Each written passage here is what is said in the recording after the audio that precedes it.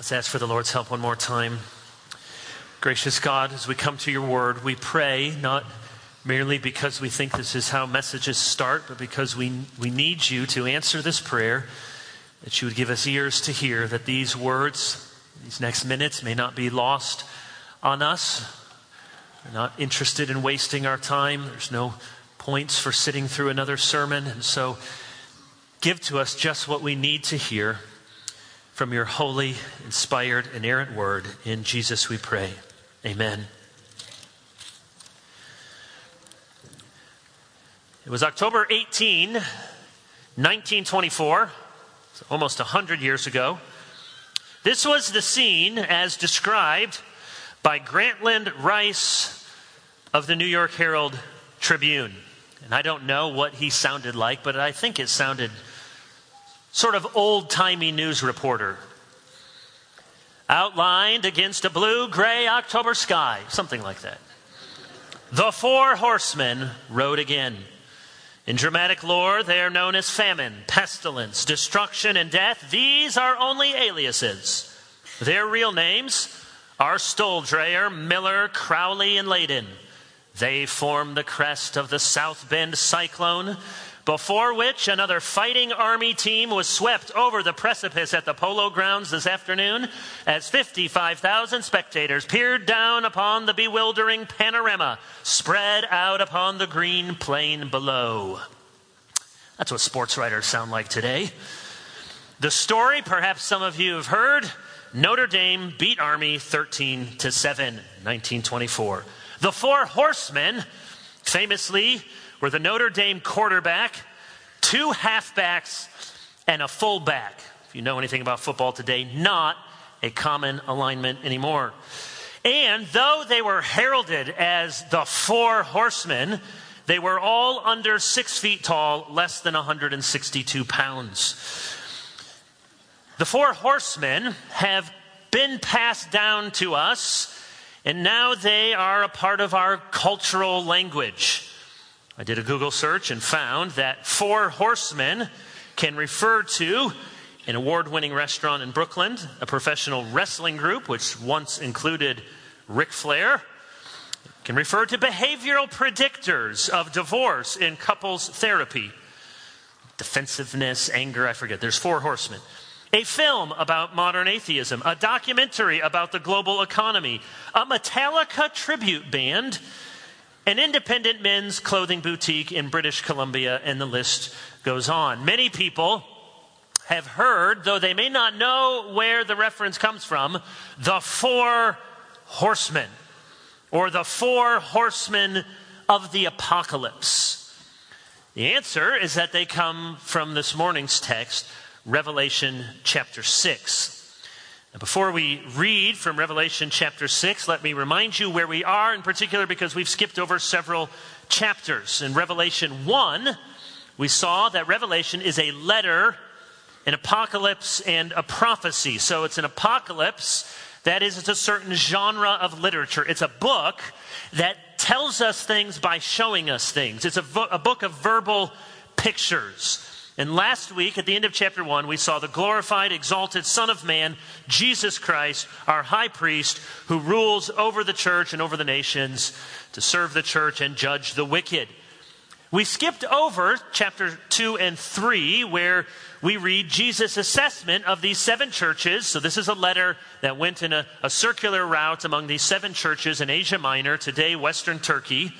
And in each one, we have some of the strengths, and in some of them, some of the weaknesses of the churches, whether they're facing temptation to lovelessness or to compromise. The theme in each one of them is this word, which really can be a banner over the whole book. And it's a word that all of you have heard, and it's a word that some of you have a symbol of on your shoe this morning. It's the word Nike. It's a Greek word meaning victory. Nikao is a verb. And the word occurs in the book of Revelation more than in the rest of the New Testament combined. It means victory, to overcome, to him who conquers, to him who overcomes. That's the word Nike. So each of these 7 churches has a struggle. There's something that they need to overcome.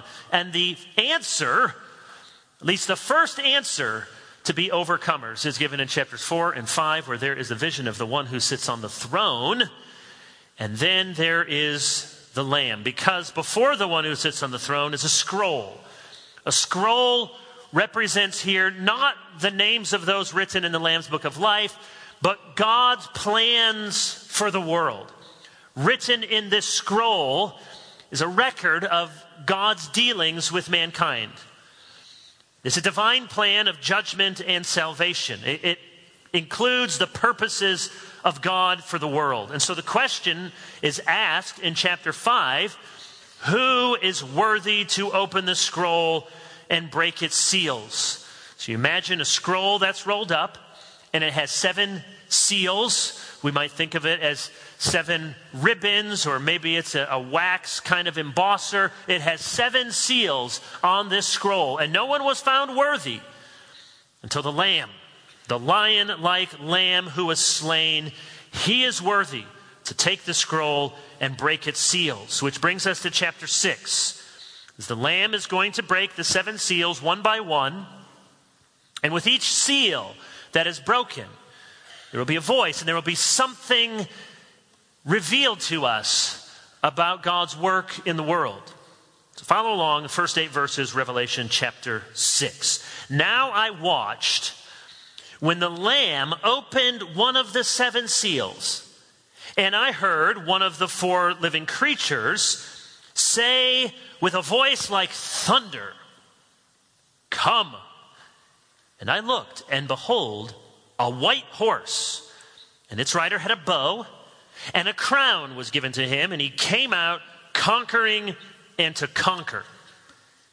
When he opened the 2nd seal, I heard the 2nd living creature say, "Come." And out came another horse, bright red.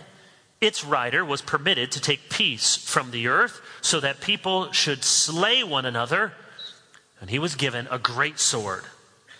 When he opened the 3rd seal, I heard the 3rd living creature say, "Come." And I looked, and behold, a black horse, and its rider had a pair of scales in his hand. And I heard what seemed to be a voice in the midst of the 4 living creatures saying, "A quart of wheat for a denarius, and 3 quarts of barley for a denarius, and do not harm the oil and wine." When he opened the 4th seal, I heard the voice of the 4th living creature say, "Come." And I looked, and behold, a pale horse, and its rider's name was Death. And Hades followed him, and they were given authority over a 1/4 of the earth to kill with sword, and with famine, and with pestilence, and by wild beasts of the earth.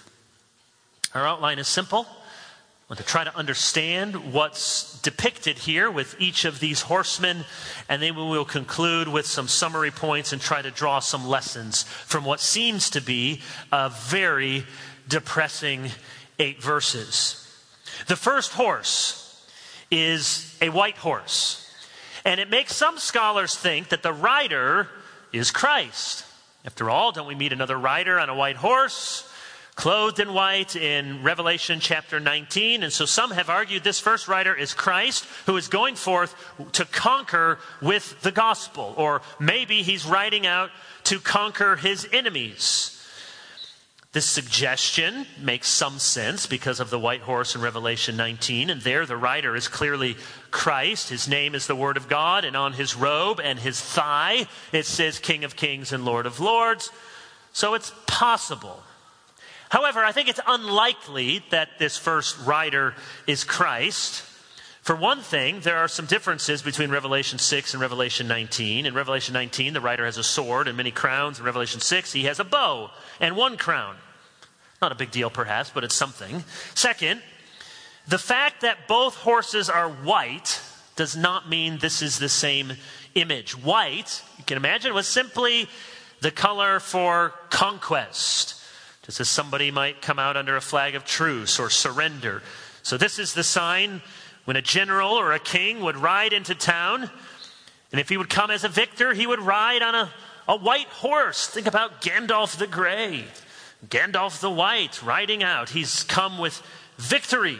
So it's much more likely that the horses being white are reflecting the cultural motif more than that we're supposed to think that it's the same rider, the same horse. And a final reason for thinking this first rider is not Christ is because the four horses should be seen as a unit.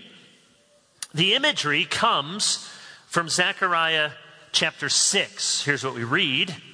Zechariah has a vision. I looked up again, and there before me were four chariots coming out from between the two mountains of bronze. The first chariot had red horses, the second black, the third white, and the fourth dappled, all of them powerful.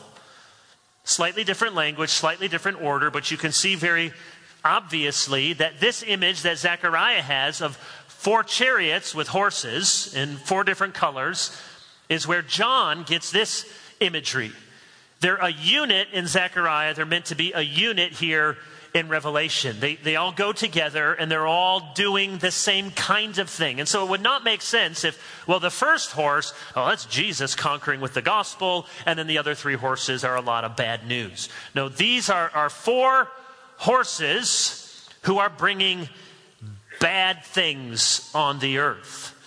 Now, they're coming from God's authority, as we'll see, and so they're justified, but they're not what people want to see. Death and destruction. It would be strange to have one horse and rider spreading the gospel. So this is not Christ, but more generally, we could call this first horse conquest. It's a picture of men, women, trampling on each other, wreaking havoc in the name of greed, ambition. And it's appropriate that this one leads out the four horses, because when individuals, when rulers, when nations are hell-bent on conquest, the other evils follow. You only have to know something about history, say from World War II, for example, and Hitler wants to gain and build and have new lands, and as this deliberate plan of conquest unfolds throughout Europe to the west and to the east, these other things follow. Scarcity, famine, inflation, economic woe, death, disease. As one author puts it, the expansionist aspirations of rulers precipitate military conflict, scarcity of resources like food and medicine, leading to malnutrition, starvation, epidemics, and death. This has been true throughout history, and it's true now wherever you see these military aspirations of unworthy conquest following in their train are these other three horses. Second, the second horse is red. Why red? Red like blood. So if the first horse you might call conquest, and they go by different names because only the fourth one is given a name with its rider. This one you might call war. As a part of God's judgment, he gives to the second horseman power to take peace from the earth. God pulls back his restraining hand and allows evil to flourish. He grants that men are able to slay each other. You see verse 4, permitted to take peace. This is one of the themes in the book of Romans. God hands them over, or God lifts his restraining hand. We don't think about it. How much evil in the world does not happen because God, in his common grace, through mediating institutions, through decent people, even if they're not Christians, through governments that have checks and balances, through all manner of things, God restrains our worst impulses. And when you see war break out, it's usually because God has lifted that restraining power. And here in the second horse, as the second seal is broken, we see bloodshed. Because no longer does God restrain what is in the human heart. Why are people so mean and cruel to each other? Did society make them way? Did their parents make them that way? Well, all of those things play a role, but ultimately it's because we have fallen, wicked human hearts apart from God's grace. We often don't think about it, but the world could be much, much worse. When God, see, here's God's judgment. Be careful what you ask for. God, would you just let me do what I want to do? Careful. It would be an act of judgment for God to do that writ large across the nations. He says, so be it. I will let you act according to your worst impulses. And he gives people over to the extent of their wicked desires. And he allows them to slay each other, sometimes without any seeming purpose. If you study World War I, you know the great loss of life by the millions, and sometimes on a single day by the tens of thousands, not even sure in that moment what they were fighting for except to move forward another few yards and dig a trench just a little bit closer to the enemy's lines. God gives in a moment of judgment, lifts his restraining hands, the civilizing influence, the societal pressures, the whole web of cultural forces, the social capital that allows people to trust each other. Think of Lord of the Flies. Now they read that. Many of you have read it. I know there's various interpretations, but at least one of the dominant interpretations is to show this is what even very cultured, civilized people growing up in the lap of luxury without the restraining influences of culture and civilization can quickly do to one another. Lord of the Flies, I say sometimes it's what family camping looks like.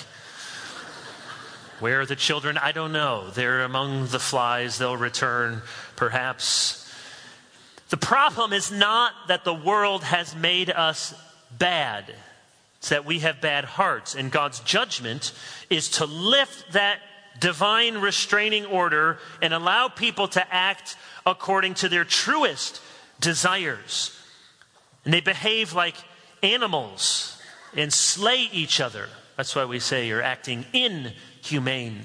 You're not acting as human beings in the image of God should treat one another, but as animals, red in tooth and claw. The third horse is the horse of scarcity. White, the color for conquest. Red, the color for bloodshed. And then this horse is black. It's the color of deprivation, the color of absence. The situation depicted in this third seal is not famine per se, though sometimes it's called famine, but more accurately we might call it scarcity. We have this reference, a quart of wheat for a denarius, verse 6, 3 quarts of barley for a denarius. Might not be immediately obvious what that means because we don't deal with a denarius or with quarts of barley and a quart of wheat, most of us. But this is a picture of rampant inflation. I will say nothing about rampant inflation. But this inflation is even worse. A denarius is a day's wage. A denarius is what a soldier would receive, perhaps, or a worker would receive subsistence pay. And a quart of wheat is what you might receive in the army as a daily ration. So just to pay for one ration of food is taking your entire paycheck. You might say $50 for a gallon of gas, $75 for a gallon of milk. That's what this voice among the 4 living creatures is calling out. It's a situation of great economic calamity, that there's no way that they have the payment to pay for these very basic things they need for life. Some semblance of mercy, however, or at least a call for mercy, is the voice that says, do not harm the oil and the wine. The oil, not our kind of oil, but from the olive plant, and the wine from the vine. These would have been more resistant to drought, and so perhaps they've not been subject to the same inflation. They're necessary for life.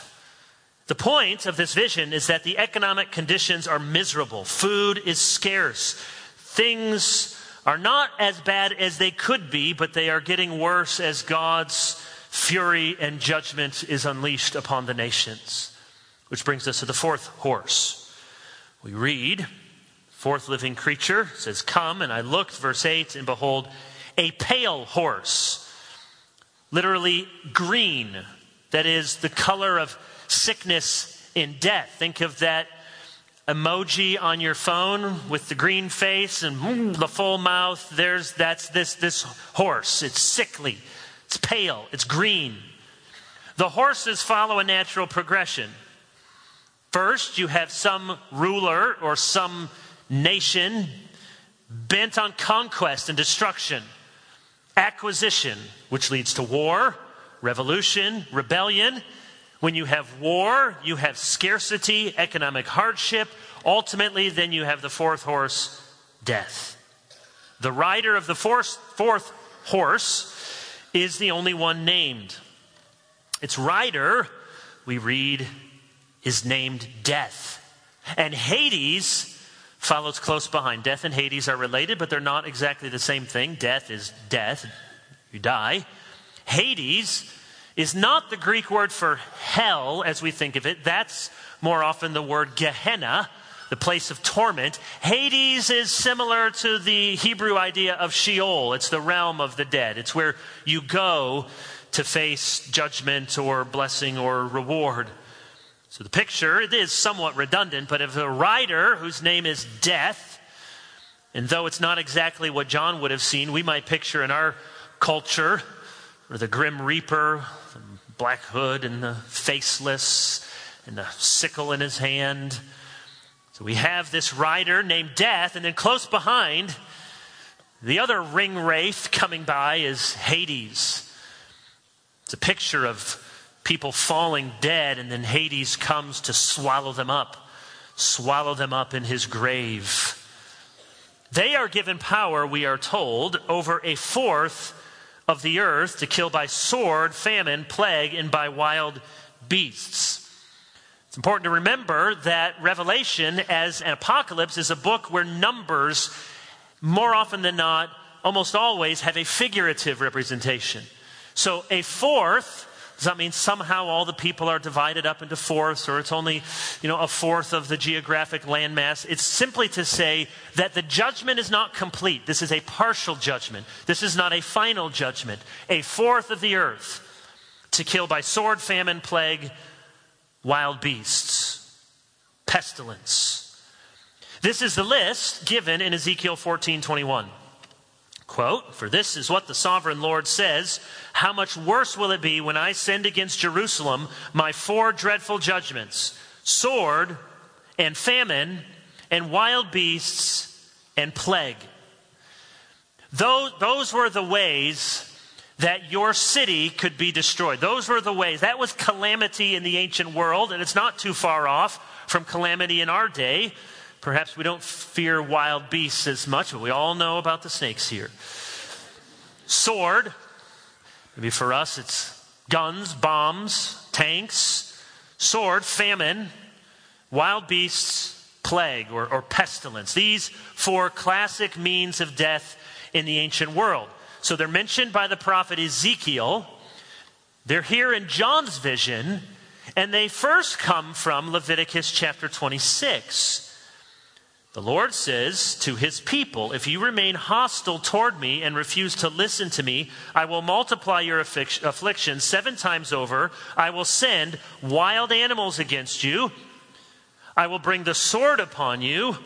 I will send a plague upon you. You will eat and not be satisfied." The exact same 4 things: sword, famine, pestilence, death. Death by wild animals. Now just connect the dots here.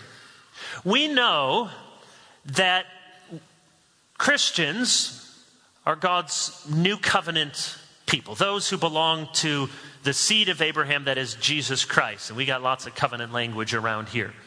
So in one sense, God's covenant people are not any one nation. God's covenant people are international. God does not have a covenant with America like he did with ancient Israel. It's not Americans who are God's covenant people. That's the church.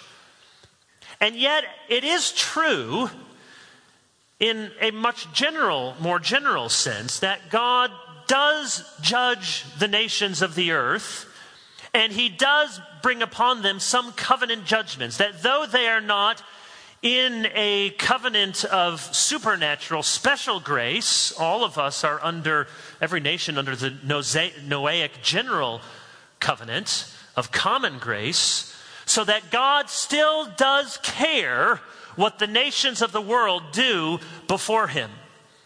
And he will judge the nations of the earth for their wickedness.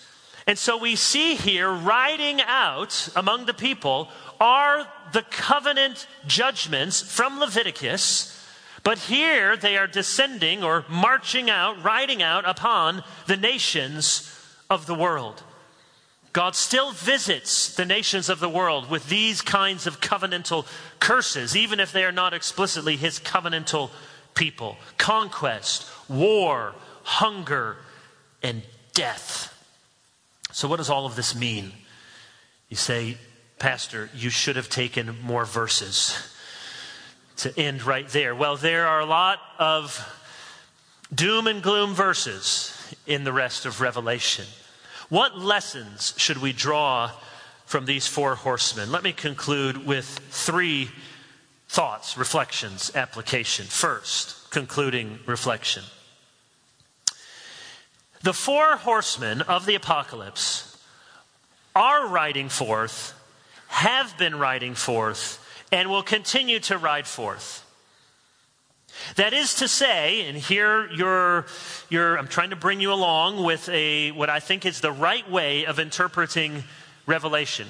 Because some people would say, all right, we need to look out. When is the end of human history? Well, you need to find when these four horsemen are riding out in the world. Well, let me ask you honestly, when have these four horsemen not been riding out in the world? A few of you are in the Sunday school class that I'm doing on the Middle Ages, and today we looked at Gregory the Great, who was a pope. He actually was a very good pope. He reigned from 590 to 604 at the very end of the Roman Empire in the West. And it seemed as he faced the city of Rome, which used to have 1 million people, was down to 30,000, swelled some as people came in, but it was a shadow of its former glory. And as they endured first drought, then flooding, then plague, and then this Germanic people called the Lombards who were marching down, it really did seem to them as if it was the end of the world. And so Gregory said in a sermon, everywhere we see tribulation. Everywhere we hear lamentation. The cities are destroyed. The castles are torn down. The fields laid waste. The land made desolate. Villages are empty. Few inhabitants remain in the cities, and even those poor remnants of humanity are daily cut down. No matter how bad you think it is not one fraction of a percent as bad as they faced in Rome at the end of the 6th century. And may we pray that none of us would see a situation as bleak as that. Clearly, riding out throughout the Italian peninsula at the end of the 6th century were these four horsemen. The reason that every generation of Christians thinks that they are in the very last days is because these things have always been true. We can always see these things. Jesus said, you will have wars and rumors of wars. When have we not had wars and rumors of wars? When have there not been earthquakes in some part of the world, or famines, or persecutions? We will see these things. Sinful human actions. God's judgment, not here yet through divine, direct intervention, but by lifting his hand, that the sinful impulses of humanity would run and wreak havoc on the earth. So these four horsemen have been, will always be, galloping in some part or another in our world. Second thought. Recognize and rest in the fact that all of these things are under God's sovereign control. Now I know some people shudder at that thought, and they want to rescue God from his sovereignty. And it's true. When we have a sovereign God, it raises all sorts of questions. Why would God do this? There's lots of metaphysical, existential questions we have when God is sovereign. And this isn't the sermon to answer all of them, and no human can answer every one of them. But the Bible never shies away, never tries to rescue God from his sovereignty. Run to him with those questions, not away from him. And here we have a very deliberate picture. You notice what happens. What unleashes, what lifts the bar and opens the stable gate for each horse to run free? One of the four living creatures, worshiping around the throne, says, "Come." It's at the voice of the four living creatures, some sort of angelic beings around the throne who are all worshiping the throne. So don't think the four living creatures are sovereign. They're there worshiping underneath the greater sovereignty and rule of Almighty God. The picture is meant to be clear to us. This is not God somehow having his plan curtailed or circumvented, but this is the very plan of God. Remember, the scroll, these are the things written in the scroll. God's plans, his purposes. The living creature says, "Come." They only ride forth as a voice from the throne room beckons them. Did you notice how often it says, "He was given," like verse 2. A crown was given to him. No military conquest, even though they may do so with evil in their hearts, can yet gallop across the earth unless God lifts his hands and grants that they are able to do what their sinful hearts desire. Or did you see how they were given power to take peace? Or they were given power over a fourth of the earth in verse 8. This is a picture of God's total sovereignty. It's not a picture of God vacating the throne, but ruling from his throne. It's not a picture of God having to scramble to get out his divine binoculars and say, what's happening? Can one of the angels come back and tell me what's going on in the world? I hear there's bad things.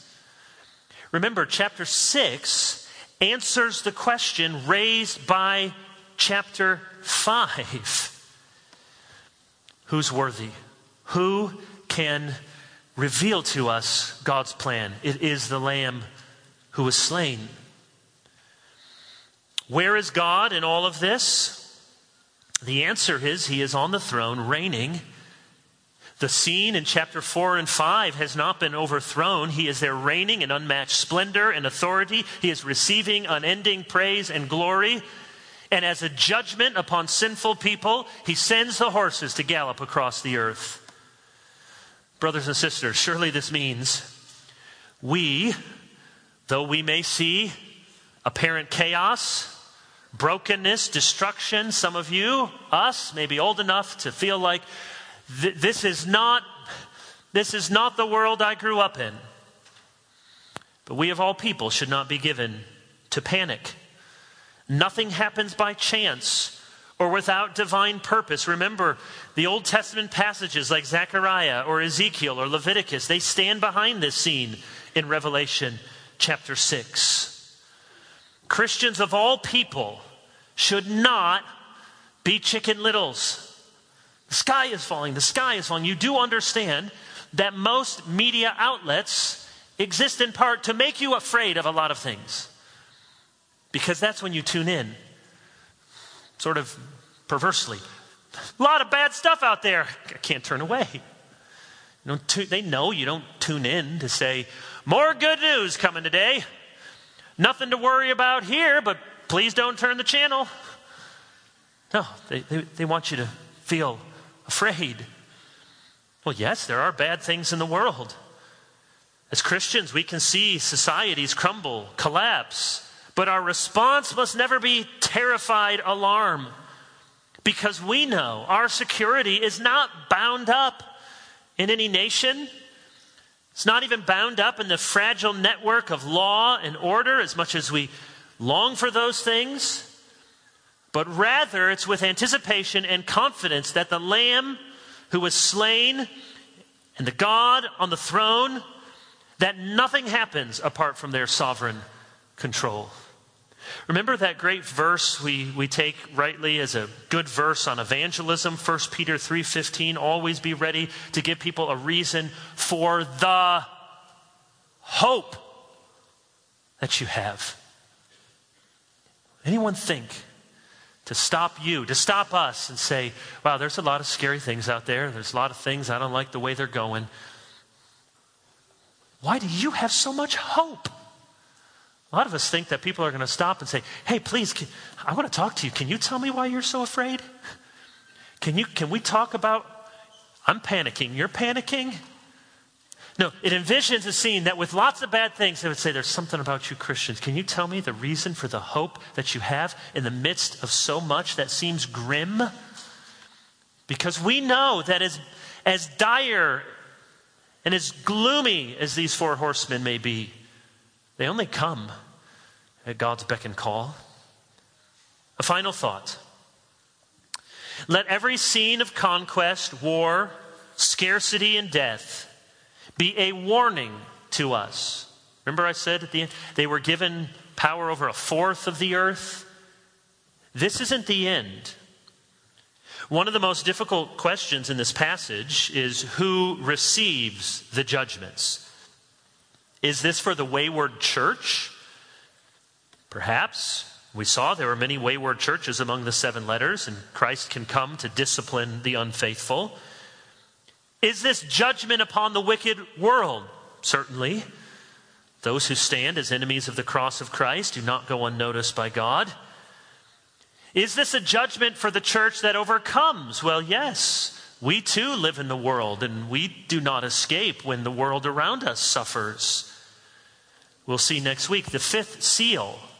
And there we will meet the martyrs under the throne. So some Christians, an appointed number of Christians, are given to die for their faith. Christians will not be exempt from suffering. And for us then, these horsemen are not ultimately a judgment, but a trial to sanctify, to purify. And for all peoples on the earth, they are a way that God might call us to repent. Mentioned Gregory. One of the sermons he first preached when he was Pope and he looked out upon the city of Rome beset by so many problems. He said this about the plague. Their death is preceded by no lingering illness, for as you know, they die before they even feel ill. Our fellow citizens are not taken one by one. They are being bustled off in droves. Homes are left empty. Parents are forced to attend the funerals of their children. Their heirs march before them into the grave. And then he says this, every one of us, I say, must bewail his sins and repent while there is still time for lamentation. This is so strange to us. And yet, throughout almost all of human history, when there would be one of these horsemen in their sights, whether they felt personally responsible, the response of God's people was always to bow before God, say, have mercy. And if we have sins against you, would you show us, God? Would you lead us to repent? I know there's lots of ways that you may think about cultural renewal, societal renewal in America. And certainly we need people paying attention to institutions and politics and all the rest. But true, lasting renewal will only come with true, lasting repentance. And every time we see these horses galloping, it is actually a measure of God's grace that the end has not yet come. You remember in the Gospels when the Tower of Siloam fell? And the people are saying, Jesus, would you explain what happened? What were they guilty of? Whose fault was this? Because surely a tower fell on them. Were they bad people? Remember what Jesus says? Unless you repent, you too will all perish. Every act of divine judgment in the world is also an offer of mercy. The end is not yet here. Every horseman that rides forth in terrible but restrained judgment is actually, at the same time, a messenger of clemency from the King to say it's not too late. You can repent. Overcome or you will be judged. Worship the Lamb or you will face his wrath. Because surely we are meant to connect the dots as Christians. How could we not? To think of these four horsemen and to think of Christ, who was, it seemed to all the world, conquered, overcome by those who betrayed him, conquered by the Romans who crucified him, defeated. Christ was conquered. Christ shed his own blood. Christ knew what it was to hunger and to thirst. Christ ultimately knew what it was to die. He experienced the eternal Son of God come to earth, assuming a human nature. The God-man Jesus Christ experienced all of these things. These four horses, as it were, galloped across Christ himself.